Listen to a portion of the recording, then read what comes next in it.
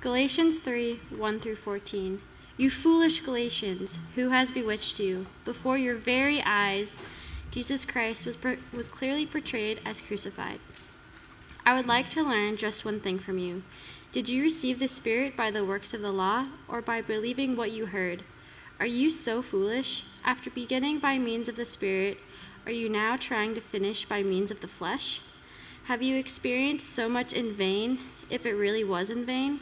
So again I ask, does God give you his Spirit and work miracles among you by the works of the law, or by your believing what you heard? So also Abraham believed God, and it was credited to him as righteousness. Understand then that those who have faith are children of Abraham. Scripture foresaw that God would justify the Gentiles by faith and announce the gospel in advance to Abraham. All nations will be blessed through you. So those who rely on faith are blessed along with Abraham, the man of faith. For all who rely on the works of the law are under a curse, as it is written, "Cursed is everyone who does not continue to do everything written in the book of the law." Clearly, no one who relies on the law is justified before God, because the righteous will live by faith. The law is not based on faith. On the contrary, it says, "The person who does these things will live by them." Christ redeemed us from the curse of the law by becoming a curse for us, for it is written, "Cursed is everyone who is hung on a pole." He redeemed us in order that the blessing given to Abraham might come to the Gentiles through Christ Jesus, so that by faith we might receive the promise of the Spirit. Thanks, Amanda. You may be seated. My name is Heather, one of the pastors here. Glad to see you all for our service today. Like Johnny said, family wanting to be together, having the food truck. If you haven't met anyone, it's a good opportunity to stay after and say hello. And if you do have kids in the service, we're glad. And just feel free, run around, do what you need to do if you're a small human. We've been talking about the gospel and what is the gospel, and we've been going through the book of Galatians, and today we're in Galatians chapter 3. It's kind of interesting because in this moment, Paul is actually talking about family. Really appropriate. We timed that really well. And Paul is talking about how people who are outside of the family lineage that he's a part of actually have equal membership in the family. And so he's writing this letter to the Galatian church in defense because he's been told that he's a bit muddled. Paul, you're a bit muddled about what the gospel is. And so he's writing a letter in response to this accusation that he's muddled about what the news is about God. And as Johnny has been talking about through the last couple of weeks, it's like there's this dinner invite that has gone out. And people are coming to the dinner, and once people get there, the question is like, well, who's really belongs here at this dinner party? You know, a few people may be getting the side eyes. Like, I don't really know why you're in here. And it sounds funny, but that's painful. When you got somewhere and you actually wonder if you're like on the outs. I think that sometimes happens. We go somewhere. You probably know that feeling. You're invited somewhere, and when you get there, you don't actually know if you're really wanted there. I mean, maybe you felt that a little bit coming in this morning. Like, I don't really know if I belong here. I don't know how comfortable I feel. It's that feeling, you know, that feeling that you don't actually know if you're wanted. And so sometimes at a dinner party, you kind of hustle for it.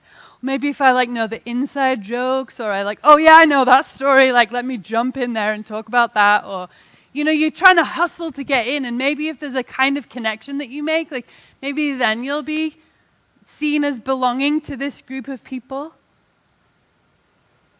But deep down, maybe you still can't shake that feeling. I don't actually know if I'm wanted here, and I don't know if I belong. I think a lot of us feel that feeling pretty constantly.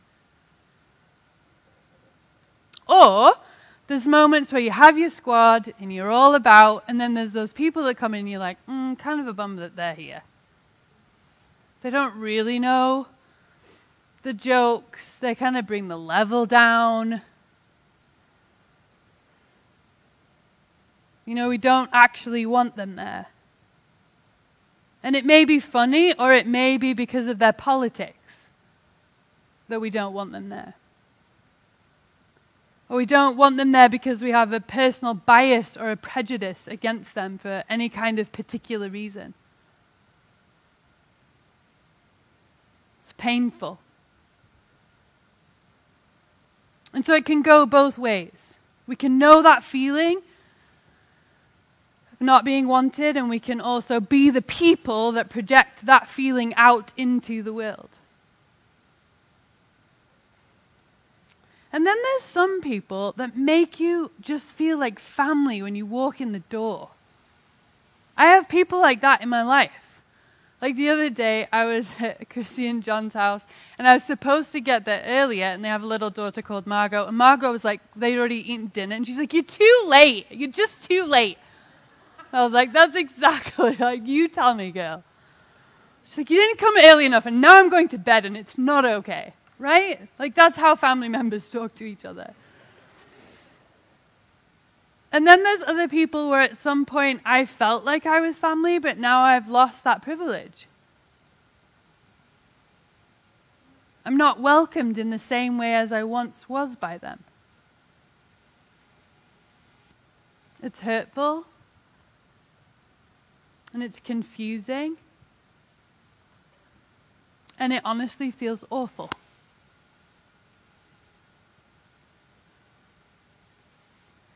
And suddenly, that is what is happening in the story that we're reading from Paul. People who at one moment had been invited as family members are now being treated as outsiders, and they are no longer wanted for who they are.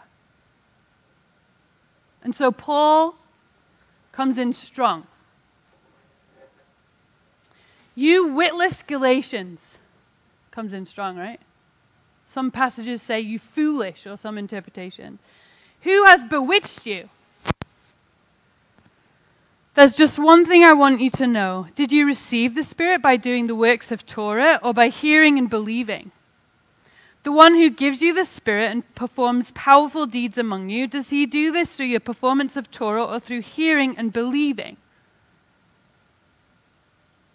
So here we're being asked, or we do remember that not only what the Spirit does, the Spirit produces gifts of love and joy and peace. The Spirit brings powerful works. The Spirit gives gifts, but there is also something that the Spirit signifies. And Paul is highlighting this because for these people, they're narrowing in on what Torah signifies, and Torah signifies belonging. And so Paul is highlighting Spirit. And Spirit in the biblical text actually signifies belonging. In other passages it talks that if you have the Spirit, you have a guaranteed inheritance, which is kind of a familial language. That there's something you inherit because you belong. That's where inheritance comes from. And so the emphasis here that Paul is speaking about is not that they've had this really ethereal spiritual experience and all of a sudden they want to go back to a bit of law following, rule following. Paul's emphasis here is actually on what God is doing. God's Spirit. And what God's Spirit guarantees outside of behaviors and actions. And God's Spirit guarantees an inheritance. And so what Paul is saying here is you're already fully in without anything to do with Torah. That's what he is reminding these people about. Because they've decided that the insiders are the ones that are Torah followers and the outsiders are the others. And Paul is saying, no, no, no. My grandmother died in 2020 in May. I have a picture of her. Isn't she so lovely? She lived till she was 98 and she was an epic human. Lovely, lovely lady. She had a little Irish accent. And before she died, I went to see her in December of 2019. And she was talking to me about different things, and she had this box, and she was talking to me all about this box. She'd had this box since she was 17, and she wanted me to know all about the box. And she had all these stories about the box, and it felt like it was a really important box to my grandma. And it's cool. It's a wooden box. It's really cool. And then as she was telling me the story, I realized that there was a lot of things about this box that were like representative of her hopes and dreams and things that she'd lived through. I might cry. I'm going to try not to. And there was this moment where she looked at me and she's like, encouraged me not to give up hope for something that's in my heart. And she just was looking at this box and she's like, don't give up hope. And then after she died, check it out. This box is for Heather only, from her grandma Joan. How epic is that? There it is, and this box, my aunt opened it and she's like, this box is for Heather only. So she's like, hey, this box for you that your grandma really wanted you to have. It was part of an inheritance. And it was something that was really special to my grandma that she wanted me to have. And so now it's special to me.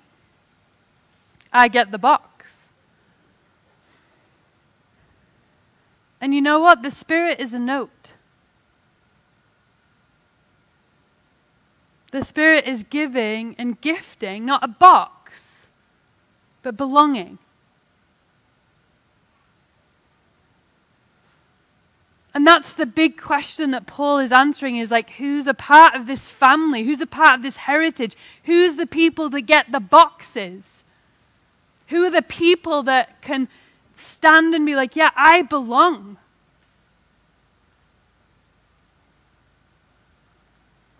Who's invited not just to look around, but to know that they're part of the fam?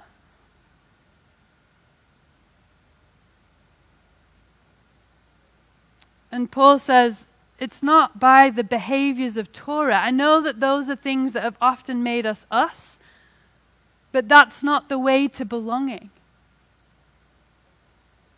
And then he talks about a really significant family member of these people. He says it's like Abraham. He believed God and it was counted to him as righteousness. So you know that it's people of faith who are children of Abraham.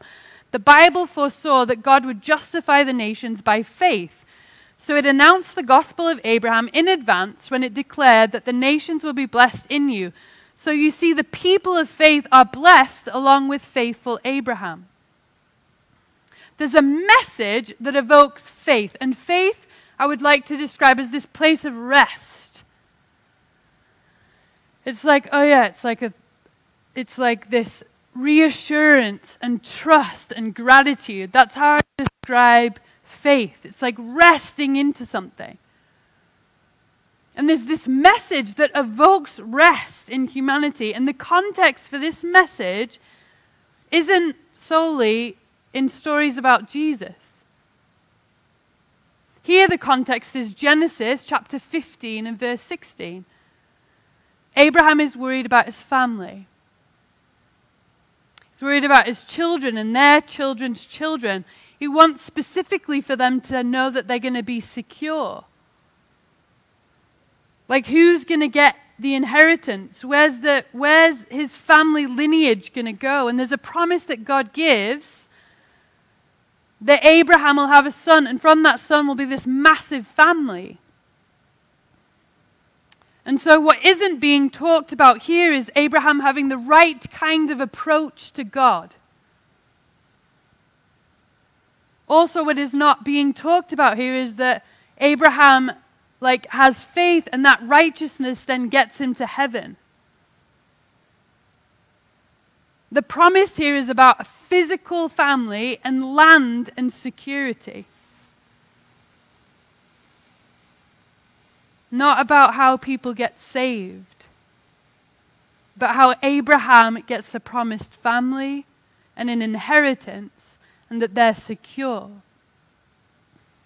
I think sometimes in Christianity, when we use the language of faith, Sometimes we negate like physical realities and we place it very specifically in a spiritual reality.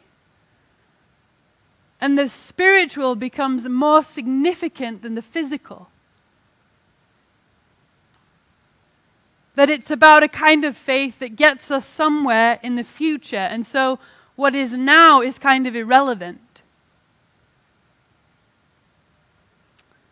But it takes a lot more imagination and faith to believe that God is going to make this reality good.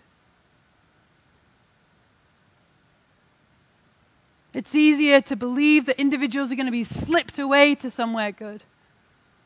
And that this reality doesn't matter, and that's what faith is about. But the word justification here isn't about a final destination. It's about status. Status in community.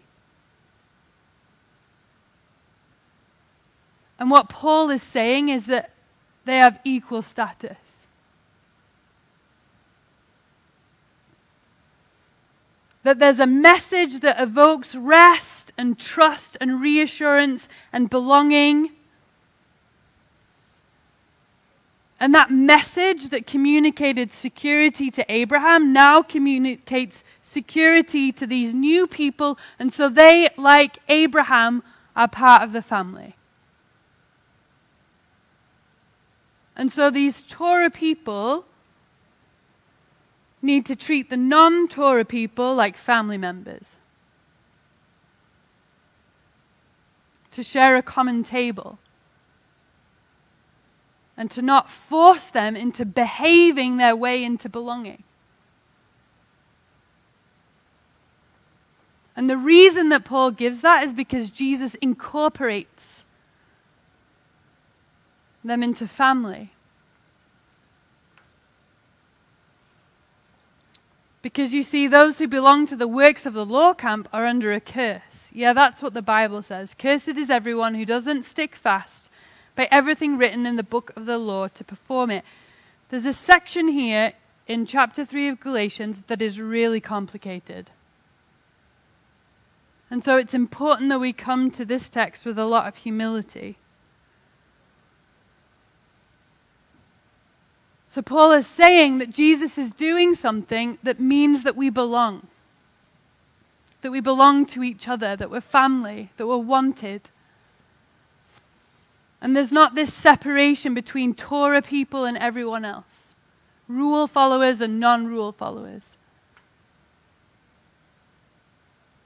And then he says, curse those who belong to the works of the law camp. That there's been this curse on people who belong to the law camp. And you're like, what? People who are relying on Torah says that they're cursed.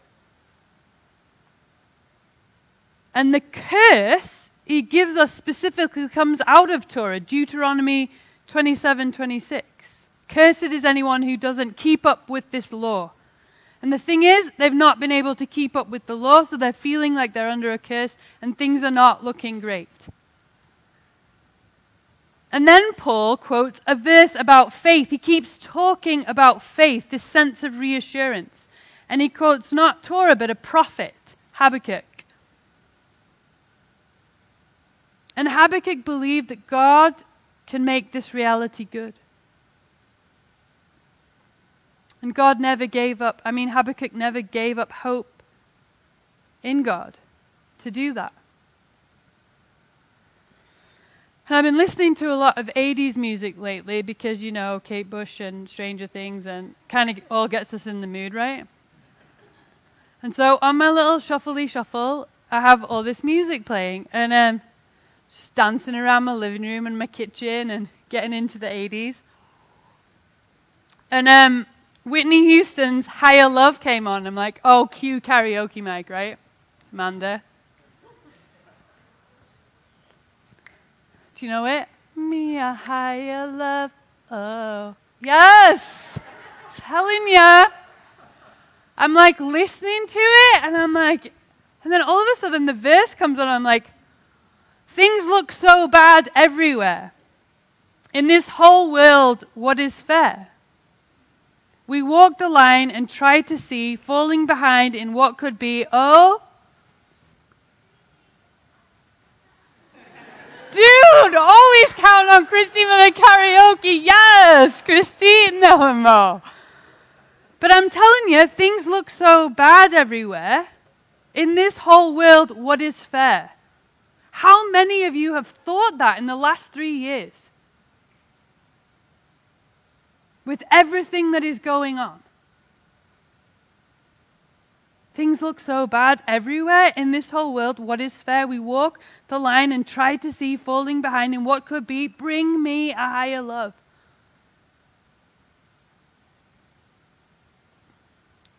Habakkuk is like Whitney Houston. I don't know if he'd be down with that, but I think he is. These words, there's this context where everything is looking so bad, and Habakkuk is believing for something deeper, something real, something more real, a higher love.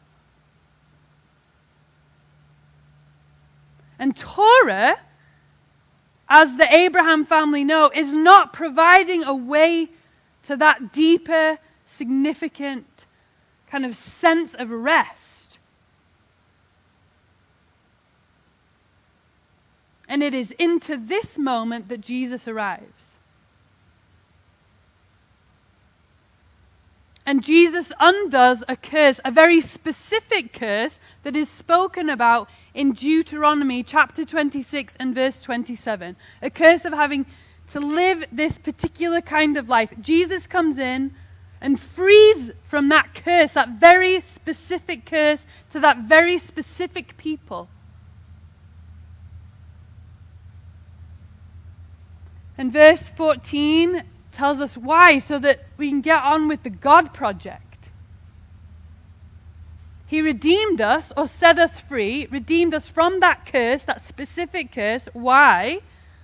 So that the blessing of Abraham could flow through to the nations in King Jesus, and so that we might receive the promise of the Spirit through faith.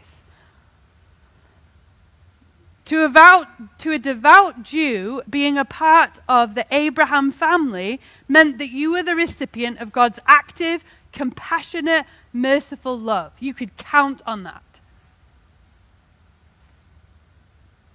That's the blessing of Abraham. That's the blessing of being with that old dude, just like there's blessings of being with my old grandma.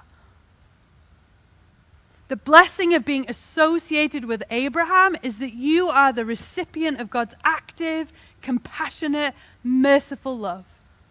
You can count on that.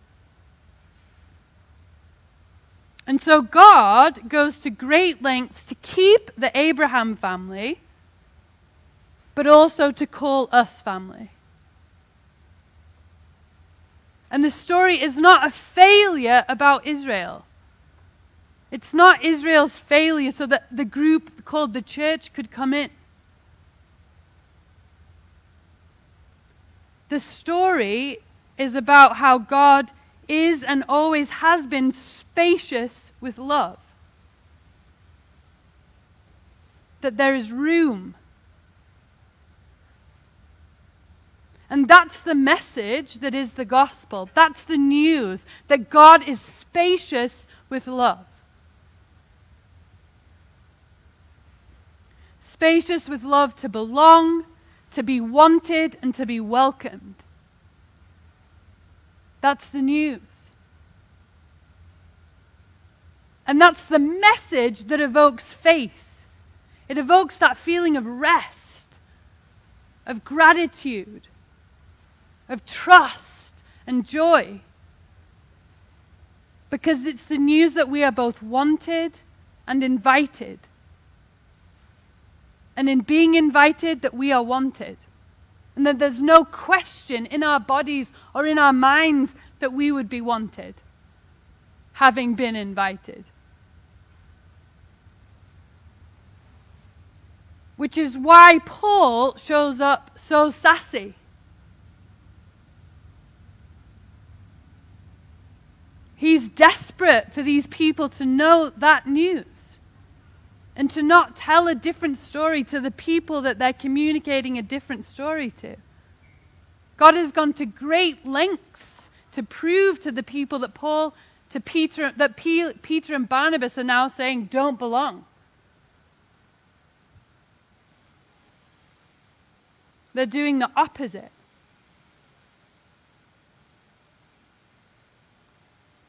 They're telling people that they don't belong.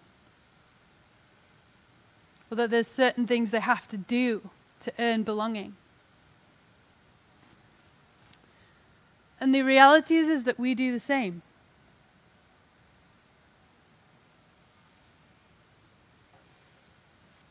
Our language is less about practical things like food laws and circumcision. It's often more about morality and behavior and saying the right things about Jesus and faith and having the kinds of spiritual experiences that prove that we're on the ins and not the outs or on the way outs.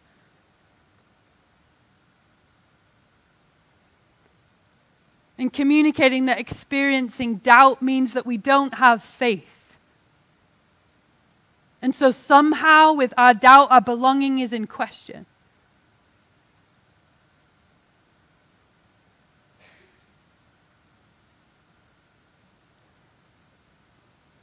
Like I said, our language is less about food laws and circumcision. But we do the same thing.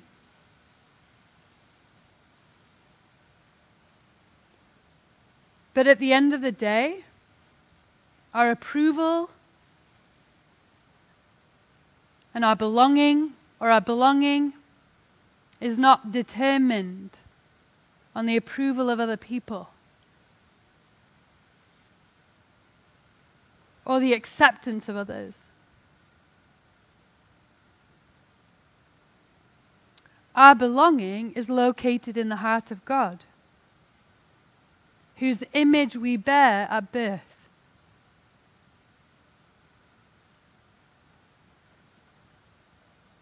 And we're all shaped and scattered into different laws and practices and cultures. We're not the same.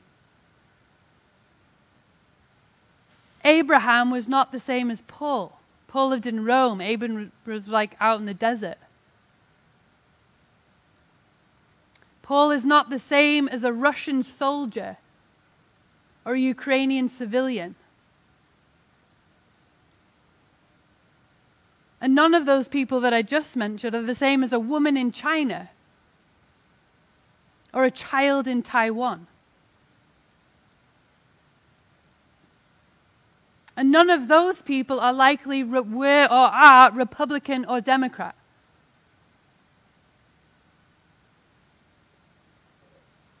But at the core, God's vision for us is that we belong to the very same family group. That's God's vision for us. And our sense of kinship or our sense of belonging to each other is nourished by our actions. And Jesus' love has implications for now. The same way it did for them, a group of people sitting around a table in Turkey.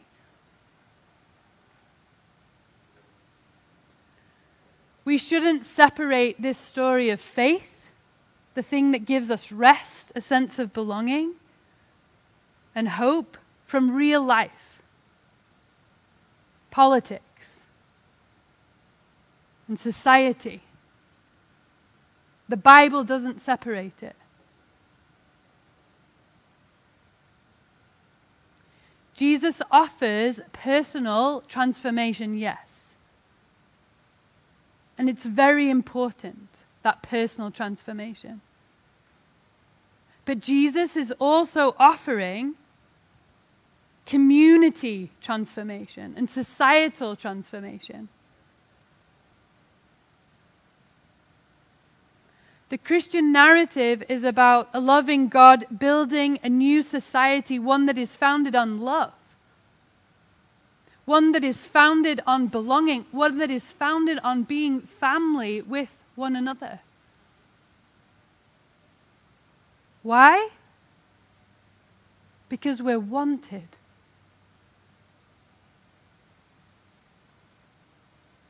Because we are wanted. And that's the news. That's the news that we're invited into believing.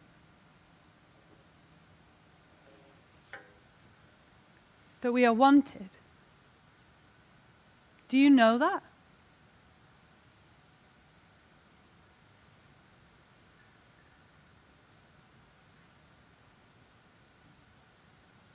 Do you know that?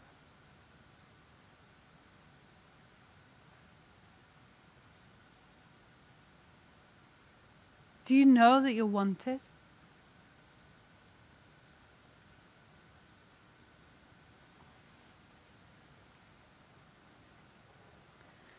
There's a lot of competing stories to that story. We hear them every day. You hear them in your workplace. You maybe hear it in your family. Maybe you hear it from your friends or who you thought were friends. Competing stories. There's a competing story that happens in the media or in society. That's not always the story that we hear. But when there are other stories that are being told, we don't have to cooperate with them. A friend of mine, Annie, called me. We have this running thing where we have these t-shirts that we want to make, and whenever we hear a little comment, we call each other and we're like, oh yeah, we have another t-shirt. So she called me this week and she said, I was thinking of you because I was listening to a podcast, and the girl on the podcast was being asked to say something publicly, and it was something public that she didn't agree with. And so she said to the person who'd asked her to do it, she's like, oh, I don't cooperate with that narrative. I was like, that's our t-shirt. I'm not cooperating with that narrative.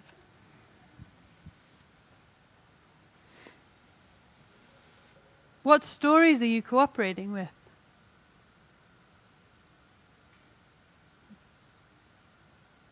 Is it the story that is told to us here by Paul in Jesus, originating in the heart of God's love for you? Or are there other stories, other narratives that you're cooperating with? It may be a story that you're telling yourself about yourself. Just take a breath in.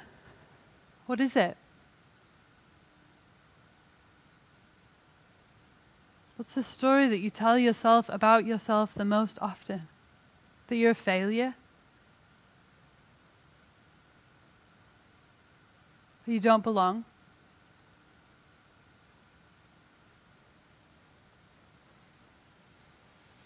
What stories are you cooperating with about other people?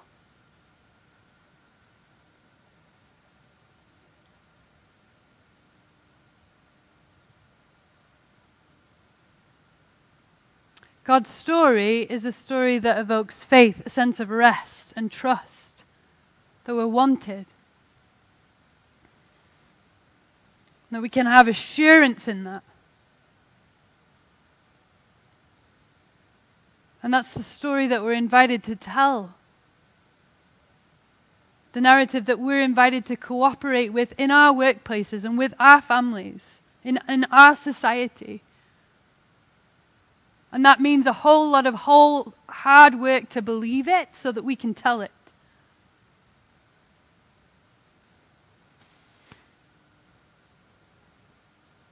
Paul's message to the Galatians about the people that have rested in the good news story of Jesus, incorporating them into belonging, is that you are wanted.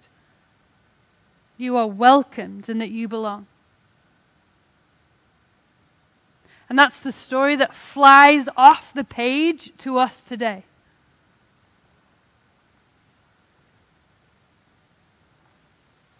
Missio, you're wanted. You're welcomed. and you belong.